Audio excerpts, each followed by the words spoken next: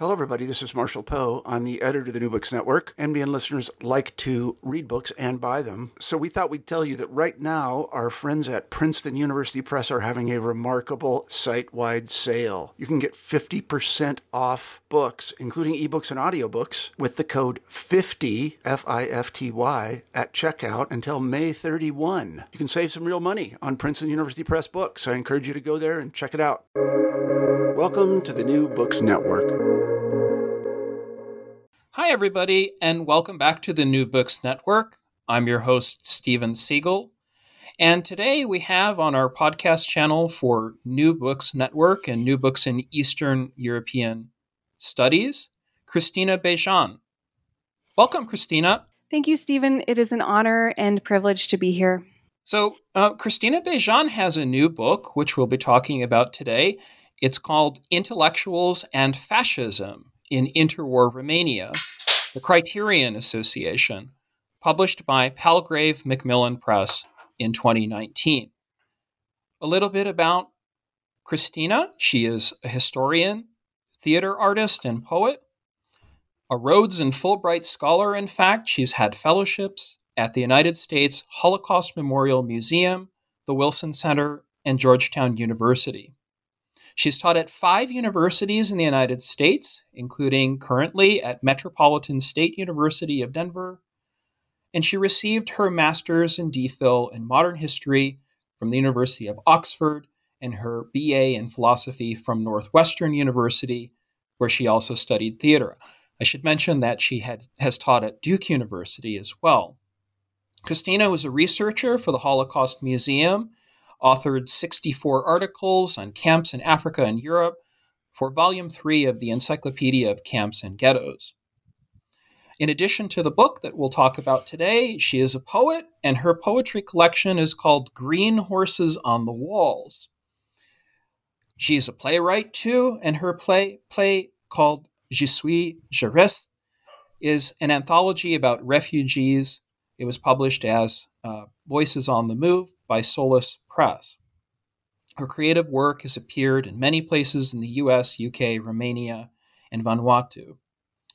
The last thing about Christina Bejan, she runs the arts and culture collective called Bucharest Inside the Beltway, based in Denver, Colorado, which you could find on her many social media sites, including Facebook, Twitter, and LinkedIn and Instagram. We'll talk about that toward the end of the podcast, but I want to talk about her book today. So thanks again, Christina, for joining us.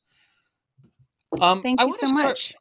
I want to start with a big question about this group of intellectuals in interwar Romania. So could you talk about this circle of people and perhaps initially what led you to be interested in them? So this is Romania's most famous and admired intellectual group, arguably in Romanian history. So their official name was the Young Generation or the New Generation. They've also been called the Generation of 1927 because that's when their leader, historian of religions Mircea Eliade, wrote the manifesto for this group. It was a group of friends, but they all had a shared passion for intellectual activity. They were all writing in newspapers and journals. They were all keeping diaries. The style of literature of the day was the literature of experience based on German Erlebnis. And so they would write autobiographical stories, novels, plays, you name it, they were all producing it.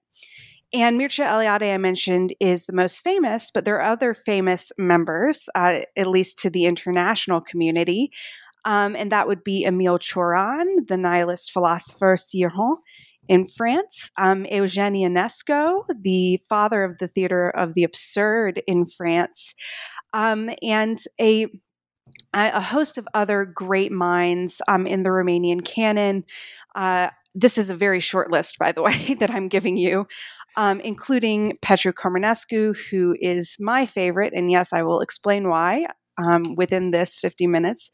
Mircea Vulcănescu, Marieta Sadova, the one of Romania's most famous actresses and theater directors, her husband, theater director Haig Akhterian, and the list goes on. But the question as to how I got curious about this group, I am Romanian American. My father fled communist Romania in 1969. And because of the communist regime, we were not allowed to go to Romania, which meant that my father didn't see his family for 20 years. So we were cut off from that part of our identity. I would say, growing up in the 80s, in Durham, North Carolina, that's where I grew up, which is a very multicultural and diverse city. I was always aware that my father was an immigrant. And so Romania kind of had this mysterious fairy tale mystique about it, I would say. And each night, my father would put me and my sister, Teresa, to bed with bedtime stories about Romania. So even at a very early age, we knew that Romania had been a functioning democracy in the 1930s, that the 30s, which is when my dad's parents met, they were the first in their families to go to university. They met as university students in Bucharest. And we knew that this was the golden era of Romania. And so my question to my dad was always, well, how come it didn't last? How come Romania is not like the United States with a democratic system? And then he explained, well, that's because fascism came and then communism came. So I always had these questions percolating in my mind as I grew up. And after 89, actually, I would say actualizing my Romanian identity, being able to go to Romania, learning Romanian, speaking Romanian. By the time I got to college, I noticed a professor in the French department, a very famous poet, by the way, Stella Radulescu, and I noticed she had a Romanian name. So I approached her and asked her if we could do an independent study in Romanian language and literature. And it was there that she got me reading Mircea Eliade, who she knew personally because they were part of the Romanian Literate of Chicago. And so that's where these questions began. But it was only once I had the great fortune of going to graduate school that I was able to begin my investigation. So I wanted to ask a question about the romanticization of the interwar period, really in interwar Romania, and with the understanding these intellectuals had about their Romanianness. So could you describe this particular moment for our listeners from 1918 to 1940? What kind of fascist views, if they had those views, did individuals within the circle have? So there is a very, very clear moment, but I'm going to give just a little bit of background to further explain how diverse this group actually was. Key members of Criterion actually started off flirting with communism. And so that includes Haig Akhterian, the theater director, who ended up being one of the Legionary Movement's main supporters, but he started out as a communist. Mihail Polihraniade, who also was definitely should I say, one of the main activists supporting the Legion. He was killed for his legionary activity by the royal government. So these two eventual legionnaires started off being communists. Mircea Eliade actually started off flirting with communism. I know a lot of people probably did not know that. But the difficulty with communism in Romania, it's a special kind of difficulty because geographically, Romania had always been threatened by Russian occupation. More recently, we're more familiar with that with the case of the Republic of Moldova, also having elections this week, presidential election. But, so Romania, geographically speaking, always felt this Russian threat. And so when communism, it wasn't that popular actually, but in order to maintain the the power, I mean, we're talking about it was a constitutional monarchy at this time. So we're talking about the royal power, keep Romania independent, keep the Russians away. So that's why communism was made illegal right at this time when the young generation started meeting, feeling their group identity, becoming intellectual leaders of Romania. So communism was not a viable option politically. It was illegal. So then what was the alternative to liberal democracy? That's a huge reason why people fell in line with Codreanu, the Romanian fascist leader. Well, he was the leader of the Legionary Movement. Just to be clear, Legionary Movement is not the only fascist group in Romania at this time, but they were ultimately the most successful. Just to reiterate, the young generation who then were members of the Criterion Association were a very diverse group. We had Jews, Romanians, Armenians, all political stripes. I just described a little bit of that. Women, it was diverse gender-wise. There were just as many women who were part of all of these events as men, believe it or not. As I mentioned, there are a lot of love affairs. There are a lot of, one of the founders of Criterion was the most famous dancer and choreographer in Romania, Floria Capsali. She, with Criterion, actually had all of their meetings in her dance studio. So a woman was at the head, and a dancer, in addition to Petra Carmenescu. But I know that we're going to talk about that in a second. So in terms of the moment, when did this all change? It is when the Legionary Movement, Codreanu, brings the headquarters to Bucharest. Previously, they had been in Iași in northern Romania and Moldova. And that is right at the heart of the Criterion Association. Criterion Association meets between 1932 to 1934. By 34, it was called, I think it was called the Greenhouse, if I remember correctly, because the color of Romanian fascists was green, right? We have the black shirts in Italy, so et cetera, et cetera. And so not only does the Legionary Movement make their move on Bucharest, but they make their move within the intellectuals. And so they recruited some people really early, like Marieta Sadova, famous Romanian actress and theater director. And so you actually see within the documents about Criterion, and I imagine I'll get to speak about that as well, that people are being approached and pressured and encouraged to think about joining the Legionary Movement or supporting the Legionary Movement within Criterion's operations.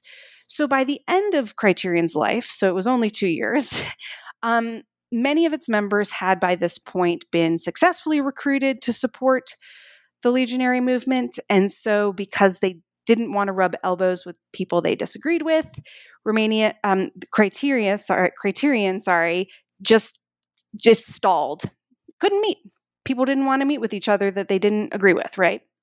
And so that's the first reason Criterion died a very abrupt death. And then the second one I imagine I'll get into a little later. Yeah, I don't want to talk about their death because I don't want them to die. I want to talk about their lives. And I love the fact that you've got, sort of caviar and ashes feel talking about Marcy Short to this book. I'm so enthralled hearing about people like Marieta Sadova and the relationships that these intellectuals had. She, of course, was the actress and theater director. And you're mentioning from the very beginning Petru Comarescu, right? Mm-hmm. Who's the father of, seems to be a father or father figure. So my next question is really about their relationships. So it seems in some ways like this was actually a kind of family. And maybe you can extend that metaphor a little bit too far, but certainly the intensity of their quarrels and disagreements and marriages and divorces will be of interest as you delve through their secrets. That's more of a comment, but it's a way to kind of lead into the layout for your book. If you could kind of like get into this world, almost like a family world of intellectuals, and how you began to arrange it and tell their stories. Thank you, Stephen. If I may, it is mind-blowing that you have just compared my book to Marcy Shore's Caviar and Ashes. That book was my inspiration when I was writing my PhD, and I have worshipped her greatness for a very, very long time. And she's also one of the kindest people in all of academia.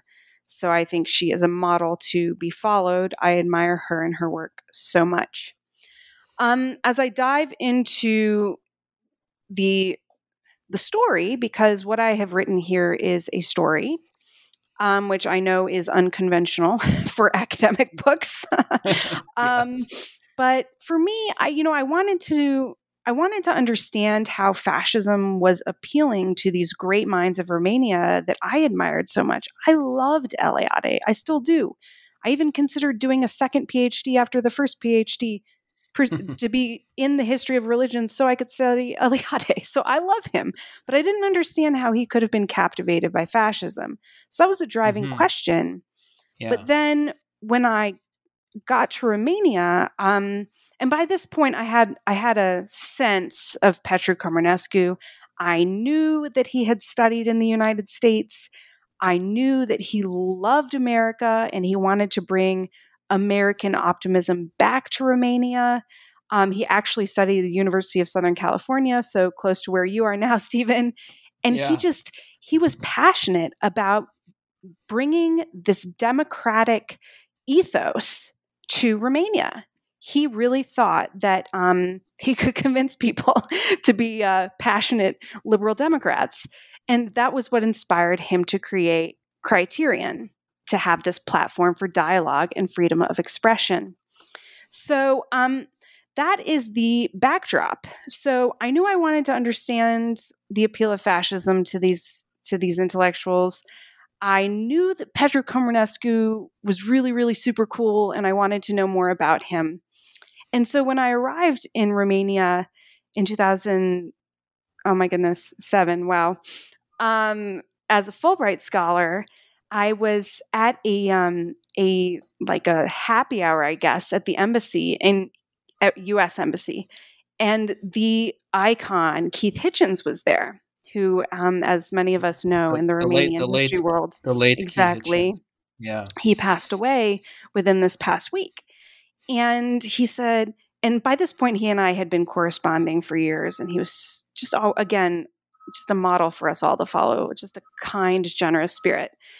And he said, "Oh, Christina, you're curious about Petru Comănescu. Well, his personal archive is in the Library of the Romanian Academy."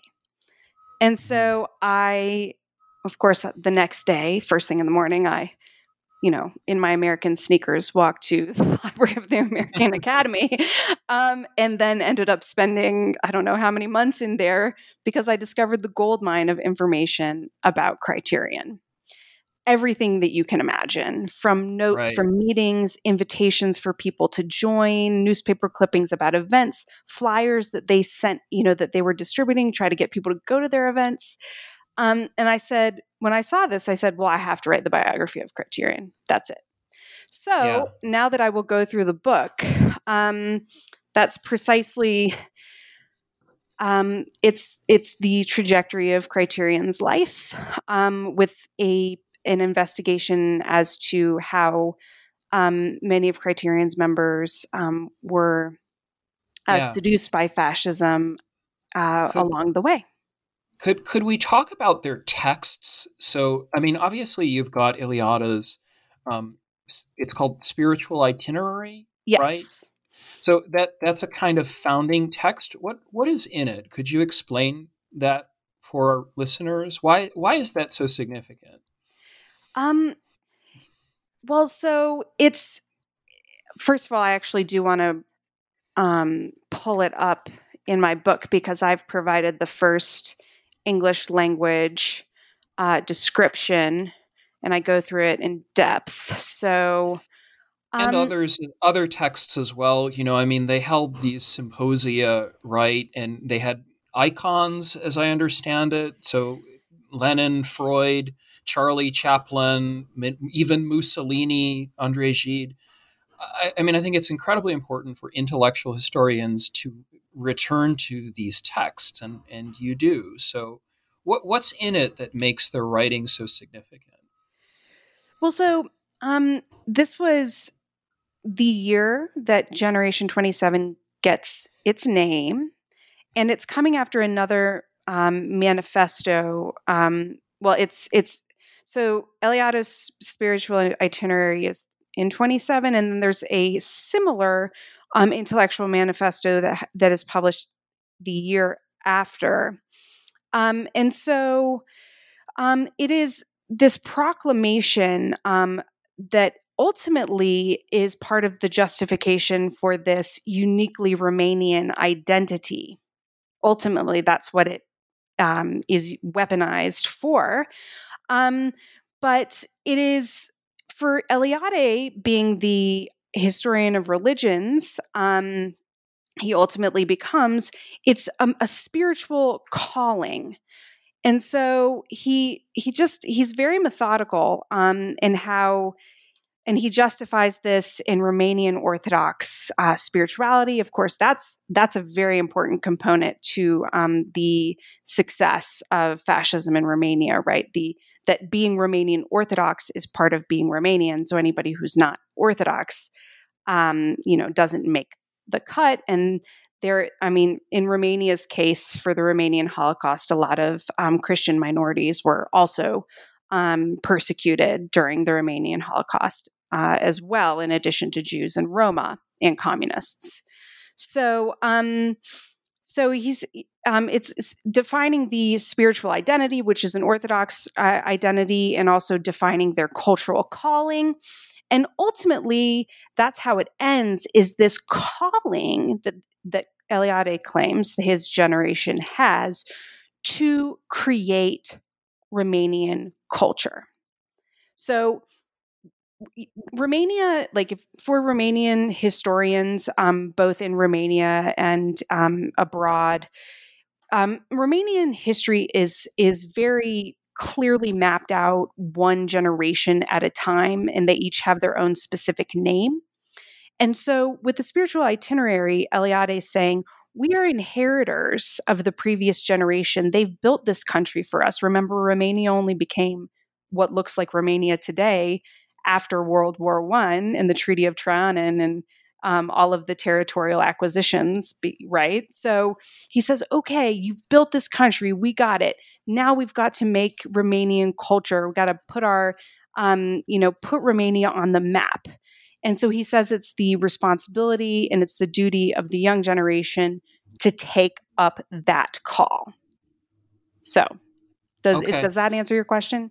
Sort of. I mean, I'm interested in the text because the spiritualism comes to encompass a lot more than European culture, right? I mean, they're interested in the Theosophical Society and India. Their icons are people like Charlie Chaplin and Greta Garbo. So there are canonical works for certain. You've got Gide and Valéry and Proust, and certainly a kind of like French philosophical and intellectual legacy. But it's a fascinating grab bag. And I want, because I think you capture it so well in your book, I wonder if you could explain that almost dilettantism. I know that has a negative connotation, but this way of grabbing things into a spiritualist understanding of Romanian culture, how did you conceive of that and read through that and interpret that? Well, so the spiritual itinerary of 1927 was the call to action. And it's immediately after this call that many of the criterionists, or at this point, members of the young generation, they're not criterionists yet, that they all pursue studies abroad. So call to action and then dispersion. Sebastian goes to France, Comănescu goes to the United States, and Eliade goes to India. And for Romanian enthusiasts of Eliade, his time in India and writings about India, I mean, that's a huge part of the Romanian literary canon of the 20th century. The most obvious book being Maitreyi, that he wrote about if a fictionalized autobiographical love affair, right? So that he got in trouble for and was banned from going to India ever again. But so he goes to India. So everybody goes and has these experiences. Remember, that's the philosophy of the time. They're living their experiences. And they come back to Romania in 31, right before Criterion, bringing those experiences with them. And then there's this flurry of literary activity, publishing all these books about their experiences. Comănescu publishes 2 books about America. Eliade publishes Maitreyi. He also publishes the first Western book on yoga. So, Yeah, I know you right. like yoga, Stephen. I do. This is what I'm about. Yes. So it's Eliade's fault that I used to be a yoga teacher. We haven't talked about that yet, but yeah. So it's all Eliade's fault that he brought yoga to the Western world. But that was his PhD that he. So he was a phenomenal linguist, Eliade. But I could go on and on about his time in India, but moving forward, so he comes back, just publishing. It's just this flurry of activity. And remember that Comănescu returns with this goal to fight for optimism and democracy, actually, American style, to Romania. And that's the spirit that he creates Criterion. And that is also the spirit in which they select the first series for Criterion's activity is this Idols series that you mentioned, Stephen. And they purposely select international icons from across the world, and they call them personalities of the day. So these are people that they viewed as making history at that, in 1932. Who's making history today? It's Lenin, it's Mussolini, it's Greta Garbo, Hollywood, right? It's Gandhi. Yeah. So, and one more thing, if I may, they purposely, in this cosmopolitan, they wanted to bring in all the ideas. And so 2 very important things to mention about how revolutionary the Criterion Association was. They held these events. These events were open to everyone. So the man off the street could come and attend this event. And so, they sold out. Of course they did. But it wasn't just limited to the intellectual elite, because the Criterionists believed that if you kept everything in the university, then you wouldn't actually affect real change. So there's that. And then also, when they're discussing these personalities of the day, the diversity of the personalities of the day, each event is set up in a democratic way with a pro speaker, a contra speaker, and a moderator. And so for Comănescu, this was his vision, to have these conversations. A couple of these Idols events were perceived as subversive by the king, by the Romanian constitutional monarchy. That's my next question. Yeah. So, because we're dealing in phases, right, Christina? We've got a kind of spiritualist phase, which is like 1925 to maybe 1929. And then a non-spiritualist, as you describe it, I think others have described it, with all of these iconic figures of modernism, plus, you've got Mussolini, right, Lenin, Freud, and so forth, Oswald Spengler, whom you mentioned, who has a very important role in this. Yep. So, what then happens to this group of, say, 100 people who overlap with the young generation when the political authorities begin to pay attention? Because after all, it is 1933, right? By the time the Criterionists are really taking off. Can you explain a little bit about this intersection between politics and the arts and aesthetics? Yes. So Comănescu's reply when they were first shut down, it was a public manifestation. The police came, and everyone was forced to leave. So he had to. Comănescu was just Anyway, obviously I'm a big fan. I think he handled this perfectly. He wrote a statement and said, Criterion is an apolitical association. We are investigating ideas and we want to give the stage to everyone. And this very simple, just this a statement that could be distributed. I have it in my book in English, of course. And they also personally went and pleaded with the authorities, saying, "You got to trust us. Like, we're not trying to, have a revolution right now. We're just trying to have a discussion." And ultimately, we're successful in that. But the moment when Europe has just started to be, of course, as we know, the timeline here, 1933, we're already in a motion of upheaval. Extremism is taking hold obviously in Germany, already in Italy. So the Romanian government is nervous, and understandably so. They've already outlawed communism. They're nervous about fascism. They're just, uncertain. So I would say Criterion, it is noble in that it always had an apolitical agenda. It is noble in that they were discussing face value the ideas of Lenin and Mussolini.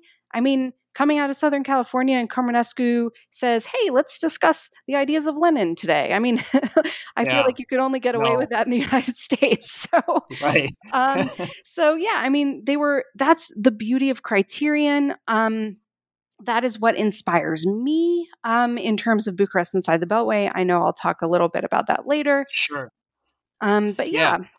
I wanted to ask what happens then in this intersection between politics and their so-called non-political activities.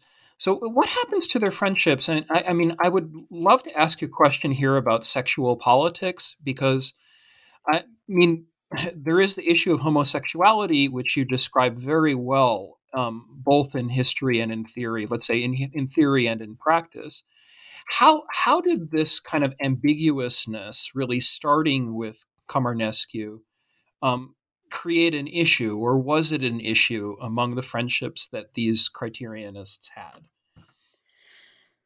So the story of friendship, I think that friendship is different in Romania than in other countries. Obviously, I know the United States best. Friendship for this group, and I also see it in my own Romanian family, is extremely important. And with the rise of the extreme right, that is the greatest loss for many of these figures. And I mentioned that Sebastian writes about it in his journal, still wanting to be friends with Eliade, even though he's surviving the Romanian Holocaust, and Eliade is a cultural attaché for the fascist government abroad, but still wanting to be friends and writing about how painful it is that those friendships are lost because of politics. So friendship is key. Friendship is the only way the Criterion Association happened. But specifically about perhaps more intimate friendships, male friendship is how I first started my discussion about Carmenescu's life. Because for him, before he left for the United States, he had his closest male friendship with Constantin Noica, who was also part of this group, who then went on to be the most famous Romanian philosopher at the end of the second half of the 20th century. So he's an iconic figure. They were very young, of course, very, very young. They were best friends, hanging out all the time. And there was an intimate dimension to this male friendship. And Carmenescu writes about it with such pain in his journal that he wants to actually actualize this friendship. Now, of course, we can hypothesize exactly what does that mean. But I know that he was in love with Noica because he actually writes that in his diary at the time. It seems so. And why? I mean, why going back to the sources, I think it's a remarkable moment, right? Because this is when Eliade and others are accused of pornography and all these sorts of things. So what happens to these partnerships and friendships? I'm sorry to interrupt you. I know you were almost finished with that. Oh no. Yeah, I'm exactly. curious. It's kind of yeah, a book does need to be written about the sex lives, if I may, of Generation 27, because wow. But Comernescu, nobody knew what was going on. What his turmoil was so private, and he loved Noica so much, and he wanted to be lovers, be partners. But what prevented that was that Noica had just met a British woman, actually, who he ended up marrying. So she came into the picture, and then that sort of thwarted Comernescu's dreams of maybe being with Noica. And then they were having these conversations, the three of them. I can't even imagine how that went down. But, there was a lot of pain that he was feeling as he left Romania for the United States. Yeah. He comes back, and he, the way I describe Comernescu's sexual identity is, it's an ambiguous homosexuality. I believe that, today we might say queer. Today we might say bi. He did marry a woman when he came back from the United States during Criterion's activity.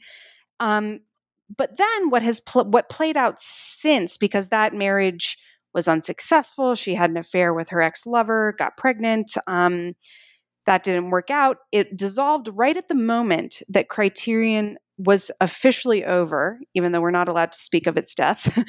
And that is when Comernescu, Vulcanescu, and Alexandru Cristian were accused of homosexuality by an Orthodox tabloid. And they were accused of this because there was a dance performance by that Criterion. It was a Criterion-related event. The performance was by a very famous dancer, Gabriele Negri, and it was actually Floria Capsali, the dancer who was hosting the meetings of Criterion. The theory is that she was jealous, and so she whispered, because he was getting all this great press, so she whispered to a reporter that his performance promoted pederasty, and somehow that got twisted into this whole, oh, well, therefore the key Criterionists are, advocating homosexuality. They are, in fact, sexual inverts. That's what they were calling them themselves. And it was this horrible, horrible, just, inhumane and evil, in my opinion, press scandal. Yeah. And it drove Comernescu into hiding. He didn't want to appear in public. He basically had a nervous breakdown. Gabriele Negri had a nervous breakdown. And shortly after this, homosexuality was criminalized in Romania. It was decriminalized under Dej, the first dictator. Ceausescu brought it back and criminalized it. But during the communist period, just to finish out with Comernescu's ambiguous sexuality, he had to do this kind of dance to be safe. So a lot of people are angry with him in today's Romania because it has come out that he was an informant for the Securitate, the Romanian secret police. I think I might have more empathy than many, because I cannot imagine how it would be to be queer, bi, gay, ambiguously homosexual under communism. He must have been, in fear. And so I think a lot of these historical figures, would they make these choices to survive? And I first of all don't think we should be judging historical figures at all, but I know that's very controversial. But that's the story of Comernescu. He's one of Romania's most important LGBTQ plus icons, and he should be celebrated as such. And I think you answered that beautifully, because I'm so curious about the afterlives of these criterionists, and for that matter, other Romanian intellectuals like Ionescu. You have an entire chapter on rhinoceros and the rhinocerosization, I think you call it, of the intellectual community. So, I mean, my final question for you about the individuals in your prosopography is really their legacy. If you take a theater director like Marietta Sadova, what happens to them, and really, I mean, you described this really well with the coup in 1944, but what does it mean? Because they're actually able, to lead pretty long lives, and some of them in the immigration.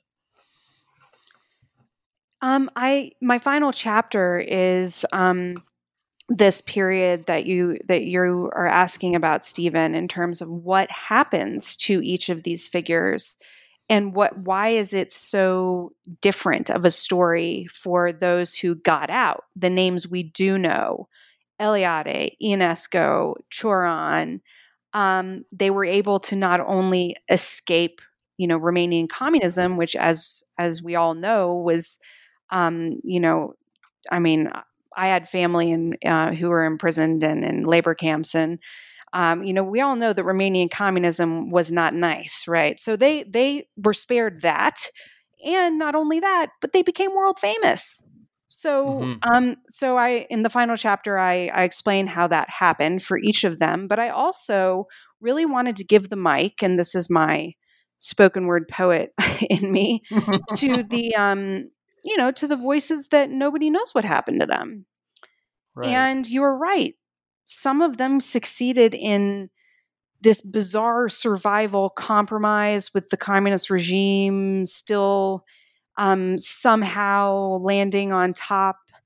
Great example, Marietta Sadova, who I won't go. We don't have time to tell the whole story about how she went on. Short story in two sentences. What happens? In 2 sentences.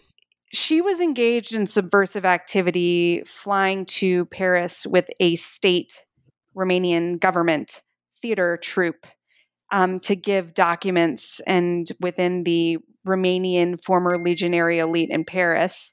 Obviously, she got in trouble for that. She was put in trial. She was in prison. Same trial that Noika was put. He was also put in prison. And so, but she got out of that, and then she ended up being a theater professor at the Theater University in Bucharest, and that she died as someone who was teaching theater. I mean, I think that's a pretty good deal of coming out on top. I mean, same with Comănescu. He got to go on state visits to Moscow in Western Europe, representing the communist government as an art critic. Yeah.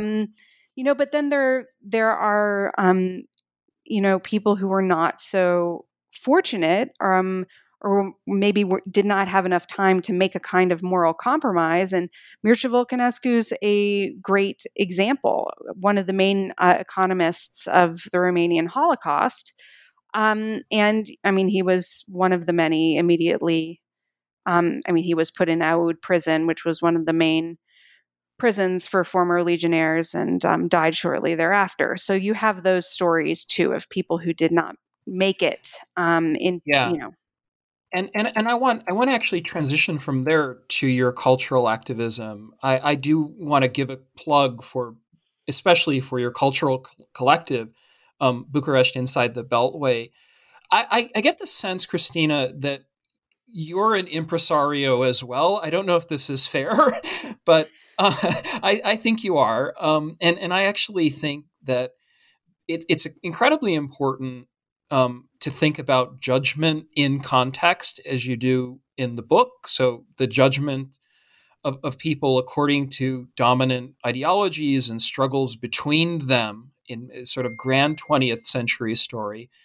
But I wonder what you can tell us about the 21st century story. So beyond not just 1989, but into the world of contemporary neo-fascism and authoritarianism in Central and Eastern Europe. And Romania, of course, is quite a different story. But I mean, how do you take the lessons of this cultural world into and up to the present, and especially with your own role in poetry and theater and history and the arts?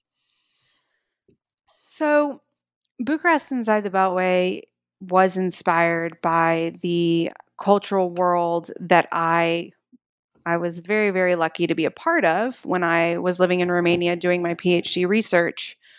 Um, and the cultural world in Bucharest specifically, still to this day, is cutting edge, risk taking, asking hard questions, making you think.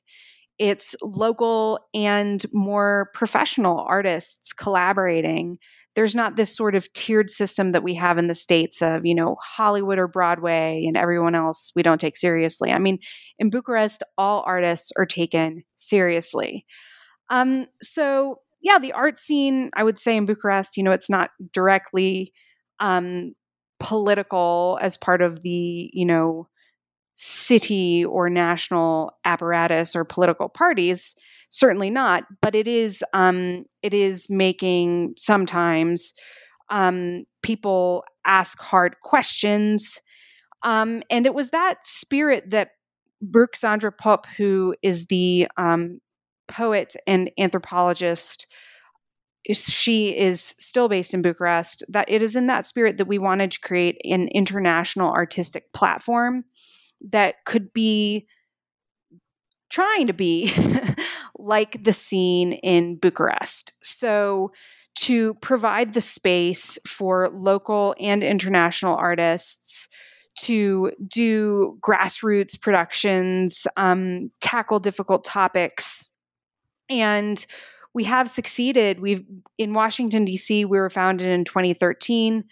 We were enormously successful in Washington. We sold out every play that we did. We had arts exhibitions. We won awards. One show was bought for TV, although they never ended up making it a TV series. And we also, in addition to, we're in a couple of probably more mainstream DC festivals, but we were also in the DC Black Theater Festival, which was, it was such a meaningful opportunity because we were able, something that BIB has always wanted to do is to be a platform maybe for artists from more marginalized communities. And, obviously DC Black Theater Festival might be the, most evident example of that. But we've succeeded in working with all ethnic groups and artists of all, and also I would like to say the international dimension, international artists as well. So ultimately, this is a very, very long-winded way of saying we are now in Denver. I moved to Denver a year ago, looking to become a powerhouse here, celebrating both local and international artists. And also, our most prestigious, I would say, artistic collaboration to date is ongoing. We are in the smack dab middle of it. The Romanian Cultural Institute of New York has invited us to co-curate a literary series called Romanian Women Voices in North America that features, Romanian American or Romanian Canadian poets and playwrights. And so that's been that those broadcasts air every Tuesday, 2 p.m. Eastern Time on Romanian Cultural Institute New York Facebook. Yeah, fantastic. And really, that's what I wanted to say toward the end because we're winding down. So for all of our listeners here at New Books Network, if you're interested, you can go to www.Cristina Bejan. It's Cristina Bejan, CristinaABejan.com for more information. And she's on social media as well, everywhere.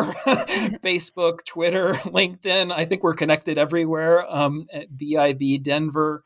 And of course, on Instagram, the remarkable Instagram platform, or at least the place where you can find information about current events. It's called Bucharest Inside the Beltway.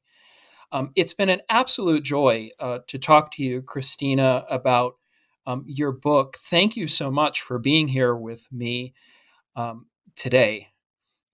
Thank you, Stephen. This was really, really fun, and I'm very grateful that you invited me. Thanks again. The book is called Intellectuals and Fascism in Interwar Romania, The Criterion Association, published by Christina Bejan, Palgrave Macmillan Press, 2019. I'm your host, Stephen Siegel, here at the New Books Network and New Books in East European Studies. Thanks for being with us. We'll see you next time.